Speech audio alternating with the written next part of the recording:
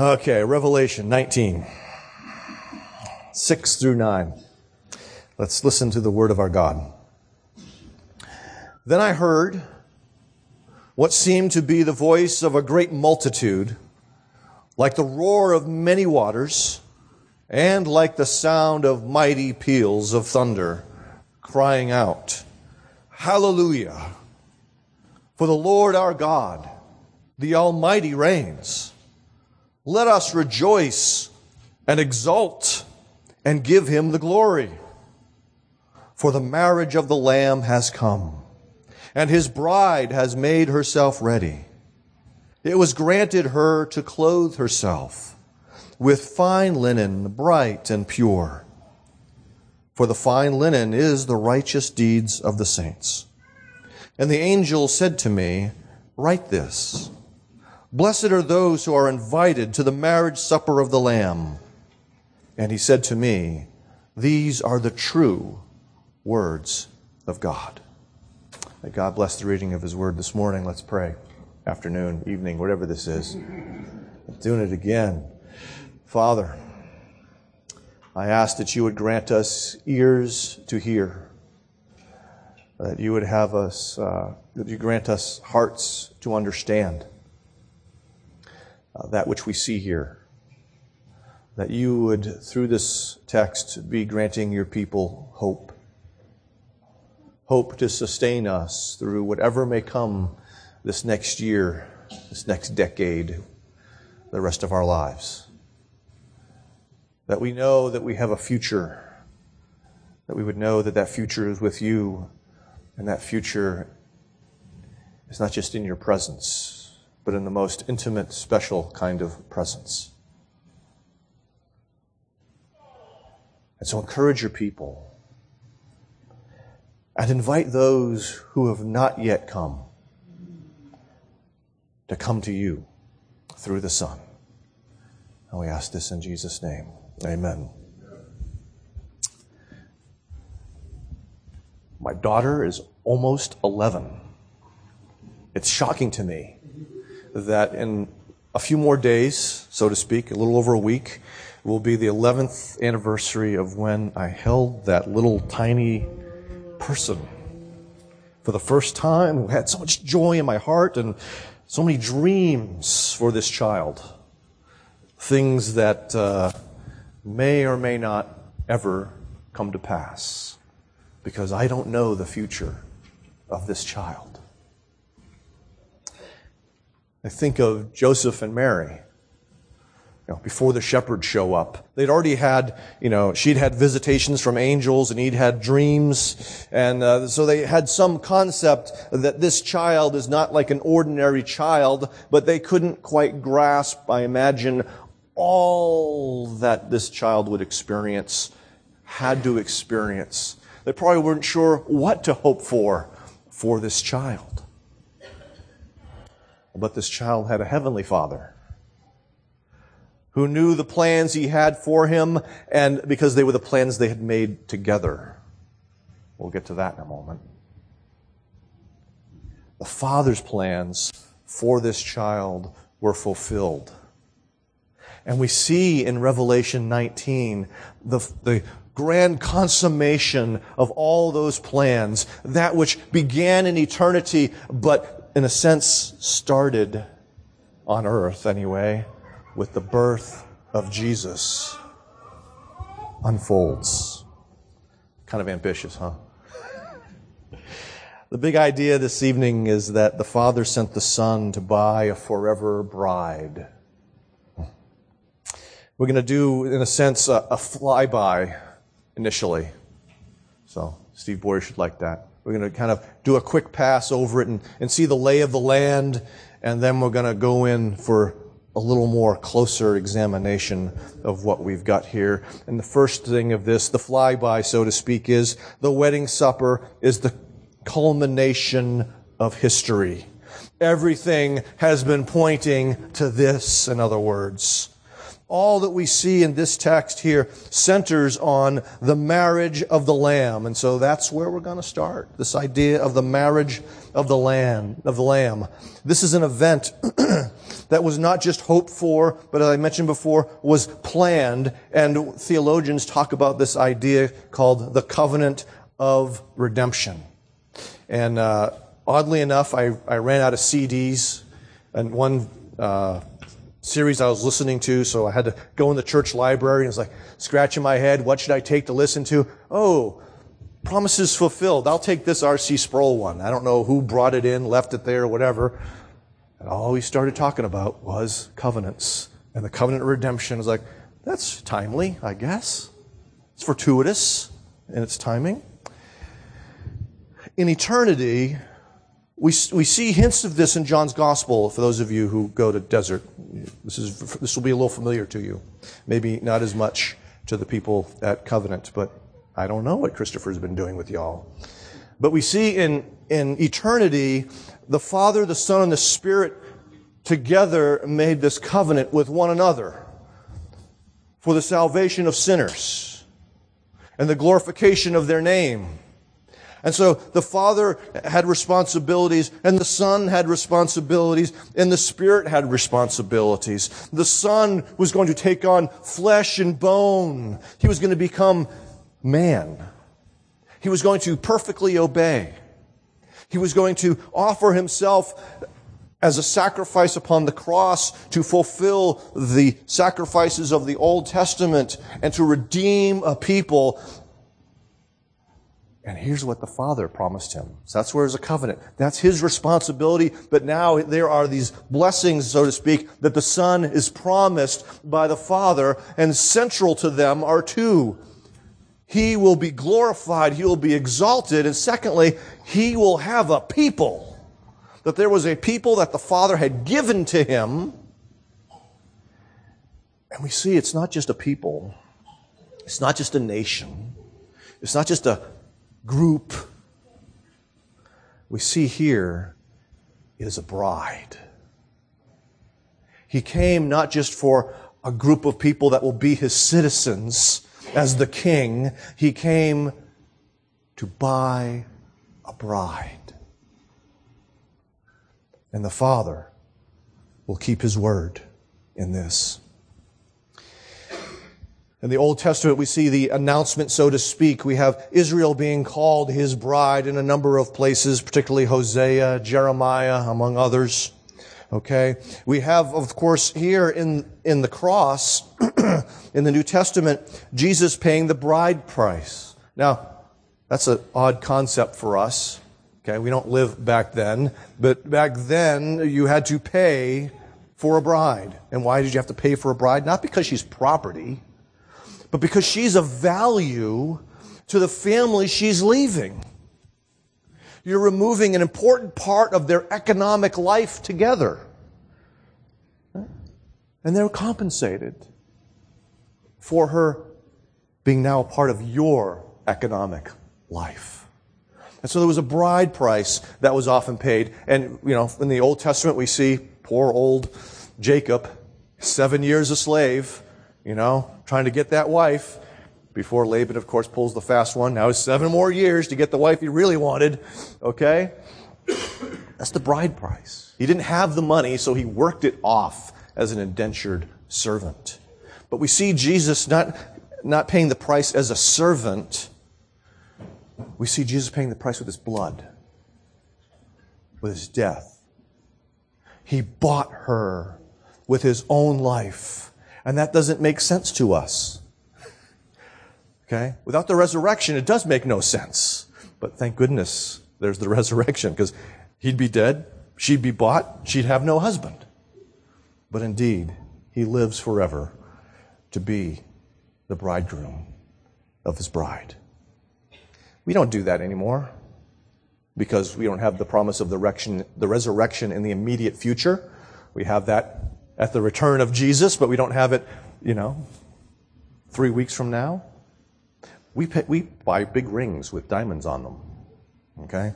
That's how we kind of have translated this idea of a bride price. that is paid. Of course, now it goes to the bride, not to her family. The return of Jesus, which we see here in Revelation 19, is the wedding supper and the wedding and the supper, the festivities that follow that whole event. In that culture, they would have had normally about a week of celebration. We're glad we have a night of celebration. They would have about a week of feasting and partying together. And so, in many ways, we have to remember and concentrate on this idea that the advent, the incarnation of the Son are part of this greater, bigger love story. Who doesn't like a love story? And this is the greatest love story there is.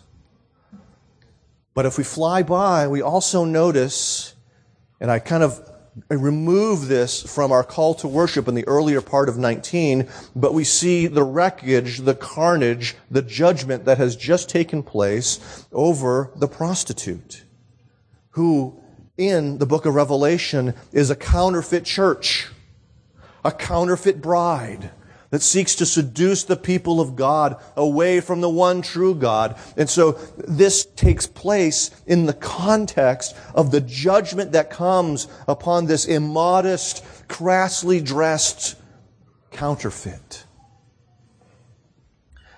The simply and modestly dressed bride is not judged, but is delivered. And all of this started with the incarnation. It's sort of, I never did dominoes. That takes too much time. Too little payoff, because it all ends so quickly. You know, you set up all those dominoes in a row, and you have these elaborate patterns. You see them on TV, these people that do crazy things, and then you flick the first one, and this whole thing just follows down in a train. This is the first domino that starts the chain reaction that culminates in the wedding supper of the Lamb. And so the baby in the manger, the eternal Son, came to seek and save a bride for himself. And I fear that I am going to go beyond a homily. Forgive me. Secondly, the redeemed rejoice with the Lamb. There's a sound as we get closer to the text here that John hears, and this sound is deafening, and he describes it in three ways. It is like, okay, that key word is in there all the time. It is like that of a great multitude. It is like the roar of many waters. It is like mighty peals of thunder.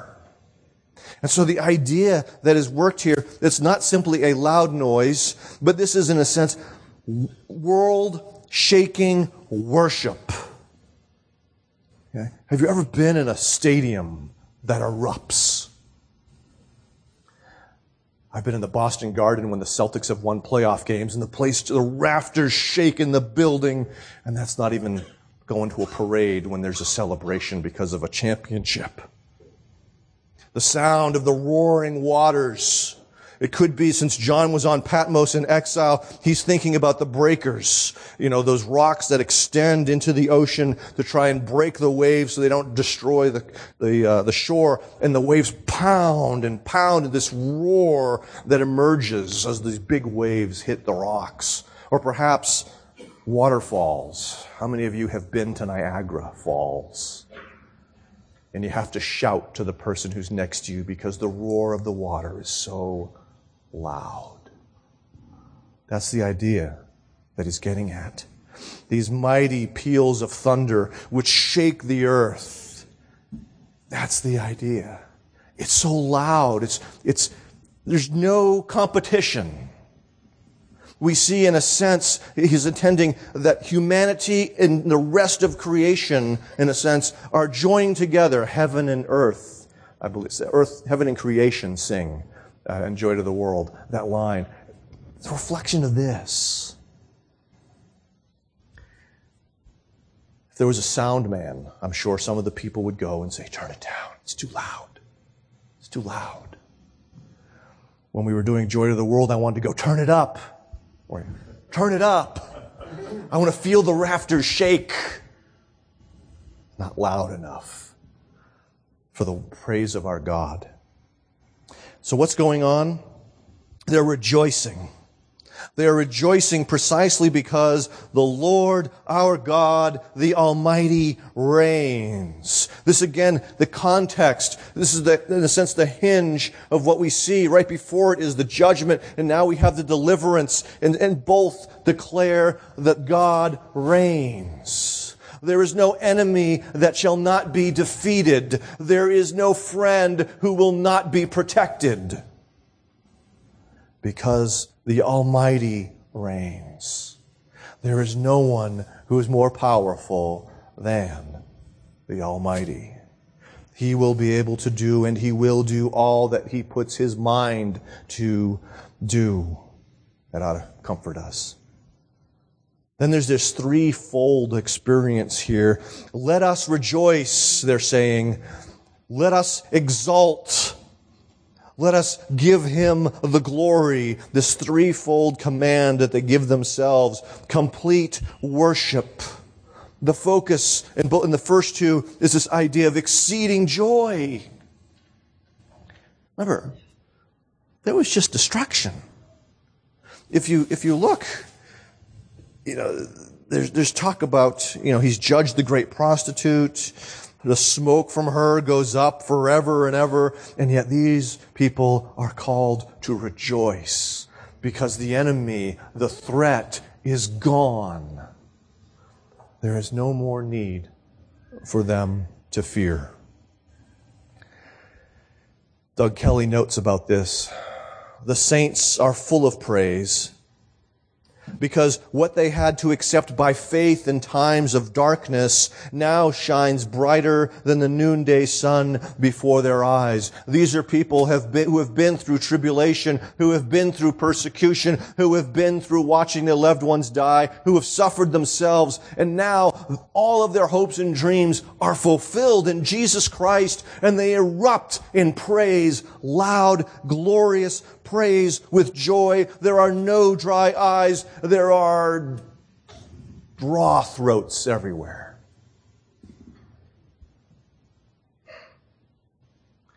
Give Him the glory. Kabod, the weightiness of God. And so they ascribe to God the glory that is due His name, the value that is due His name, precisely because of what He has done for His people. Who does this? We're not exactly sure who all of the parties are, but this we do know. It is not those who followed the dragon. Stu will talk about that on Sunday. It is not those who followed the beasts. It is not those who followed the prostitute. It is those who followed the Lamb. It is those who have always been at the throne of God, the elders and the angels, the ones who are welcome at the wedding. They rejoice not just because God reigns, but because His bride has made herself ready. She has been prepared for the day. And I cannot help but think of my big fat Greek wedding whenever I think of this. And all of the primping and the thing that goes on. And it's so true towards us in the sense of she has the blemish. And the whole family panics. All of her bridesmaids, which are all of her cousins and her sisters, they're all in a stir because she has the blemish. We have blemishes, brothers and sisters. But He is the one who removes them.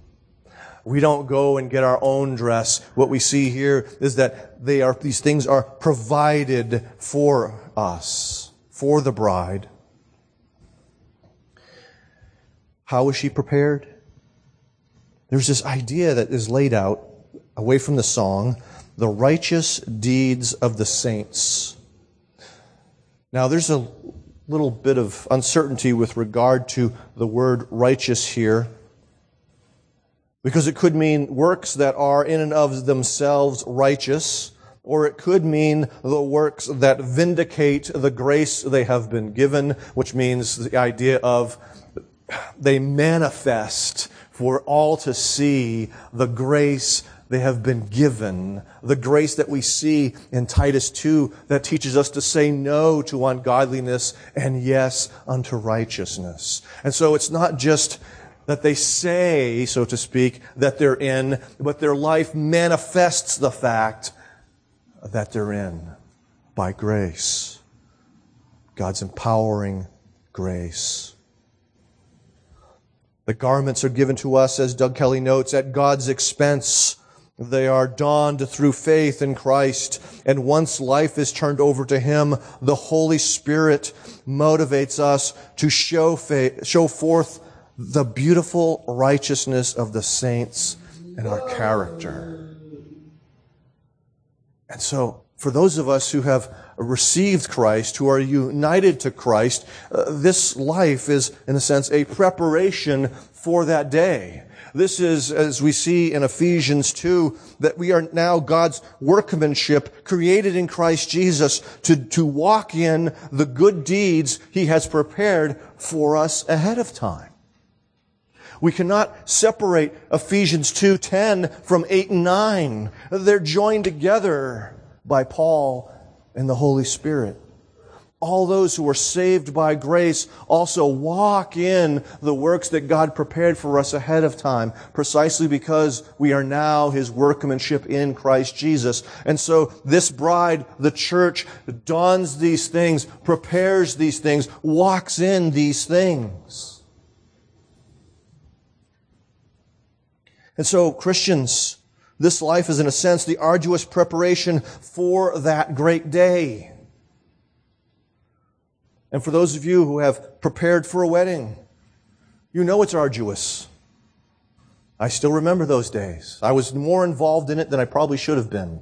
Amy would probably agree with that statement. It's like, I never met a man who cared about silverware. Okay? But I cared. And, you know, those are the moments. If you're ever engaged, pay attention. Because those moments will come up. And you have to ask yourself, is this person worth this to me? Right? Because there's going to be conflicts. There's going to be disagreements. There's going to have to be a bringing of two wills into one, which means compromise on non-essentials. Okay? And what gets you through all of that garbage that sometimes you experience in the planning of the wedding, you know, which food shall we get? It's like there's no end. What kind of what font should we have on the invitations and all of this stuff? Your eye is on the goal, the wedding day. Not the party, but the person you're going to marry. And the hope for a joy that extends far beyond that day. And so it's the same way here. As we go through the arduous preparation, what we're intended to do is to keep our eyes on the fact that there's going to be a wedding day. That's why God tells us this in Revelation 19, to encourage us, to provide us with motivation. This is not going to last forever. One day it will culminate in this great thing, the wedding supper of the Lamb. So the redeemed join creation in rejoicing in the Lamb's triumph and the wedding,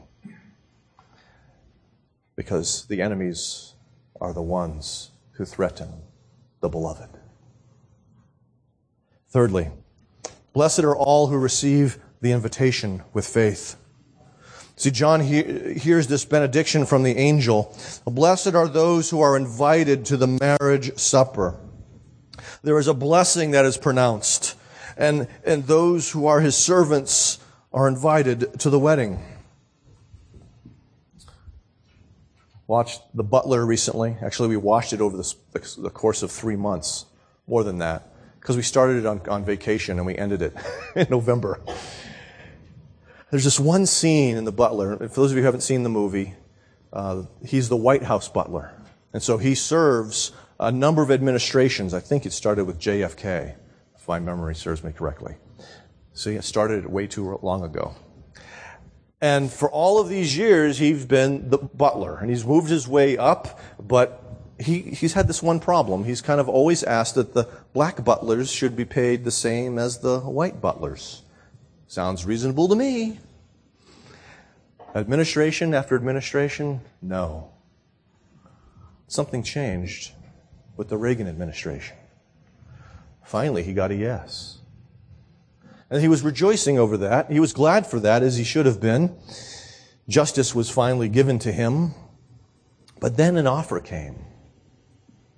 The offer to attend a State House dinner. Not as butler, but as guest. And so we, who are his servants, are invited to come to this wedding not to serve, but as guests. To rejoice with all creation at the faithfulness of our God. This blessing is not simply being invited, but I think the implication is also attending. There's a sense in which you must RSVP. In other words, you need to show up to experience the blessing. There was one of those weddings that I missed. You see, one of my classmates in seminary was getting married, but I had already become a pastor at that point.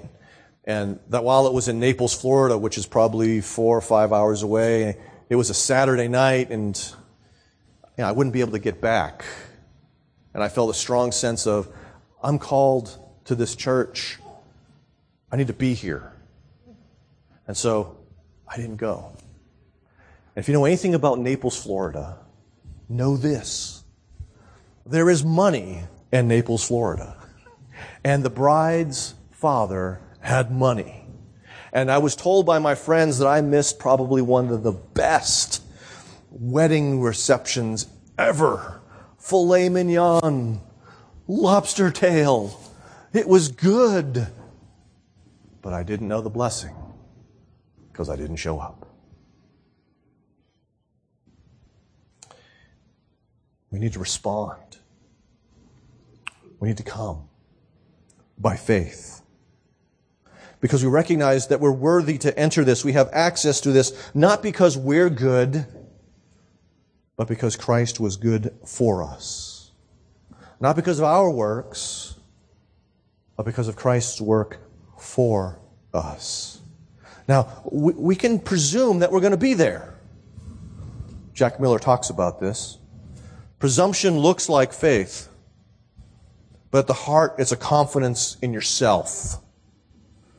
Not in Jesus and in what he has done for you. So some people can presumptuously think, well, of course I'm invited, and of course I'm going to be there. And if you probe as to why they think they're going to be there, it's really about presumption. Well, I'm a Christian. One of my professors at college thought that, well, I'm an American, therefore I'm a Christian. No, being born in the right country is not enough to get you in. That's presumption. That's not faith. Presumption also looks to, well, I'm pretty good. I've never been to jail. Haven't killed anybody and gotten away with it. Or whatever it might be. Whatever a person's standard of what it means to be good. And so they're presuming upon their goodness in order to get in, and that's not how we get in. It is solely by the pardoning grace of God, received by faith in Jesus Christ, the Son of God. So have you responded yet? Have you heard this call, this invitation, and have you processed it and understood it and said, yeah, I want to be there, and yeah, I understand how to get there, and yeah, I'm trusting in Jesus to get me there? If you have already responded in that way as a part of the bride, are you getting ready? Are you making use of the purifying grace of God in Jesus Christ and not just the pardoning grace of God?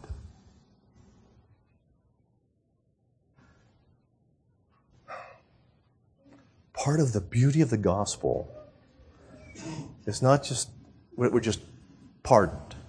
That's good. Okay. But think of the imagery here. Bride and groom brought into the most intimate relationship we can imagine with God Himself. That's far greater than being pardoned. It is being brought to the heart of God as His most beloved and treasured person. And so the church is brought to Him in that way, to enjoy communion with Him in that way. And so the birth of Jesus is of great importance. But the birth of Jesus is not the whole kit and caboodle. I had to look that up, how to spell it. Okay. He comes to make sinners into the church, which is His bride. He paid the bride price with His own blood, and our lives are meant to be preparation for the wedding supper. And so, as you celebrate Christmas, ponder this. Where are you in that story? Are you still among those who are following the counterfeit, following the dragon, following the beast? Are you among those that's going to be outside the city? Or are you among those by faith in Jesus Christ who are going to be inside, who are going to be rejoicing and communing with the eternal God forever and ever? Jesus came from heaven to earth so that we, in a sense, might go to heaven, which comes to earth. That's another story. Let's pray. Father, we thank You for this opportunity to remember and to celebrate, to rejoice and exult and give glory to You as we anticipate what is to come, as we remember that which has already taken place for our salvation. And so, Father, in the midst of this, encourage us with that notion that You are a promise-keeping God, and that You have done these things in Jesus Christ, that we can rest assured You will bring to completion those which are still outstanding because of what You have already done in His death and resurrection and ascension. So, Father, work through us to continue to prepare Your bride. Help us to receive the ministry of the Holy Spirit in this endeavor. The ministry of the Spirit to illumine the Scriptures, to teach us to say no to unrighteousness, to say yes to righteousness. The Holy Spirit who comes to empower for ministry, to enlarge our hearts to grasp the love of God that is in Christ Jesus, that we might give You more glory because we see more of Your glory. And we ask this in Jesus' name. Amen.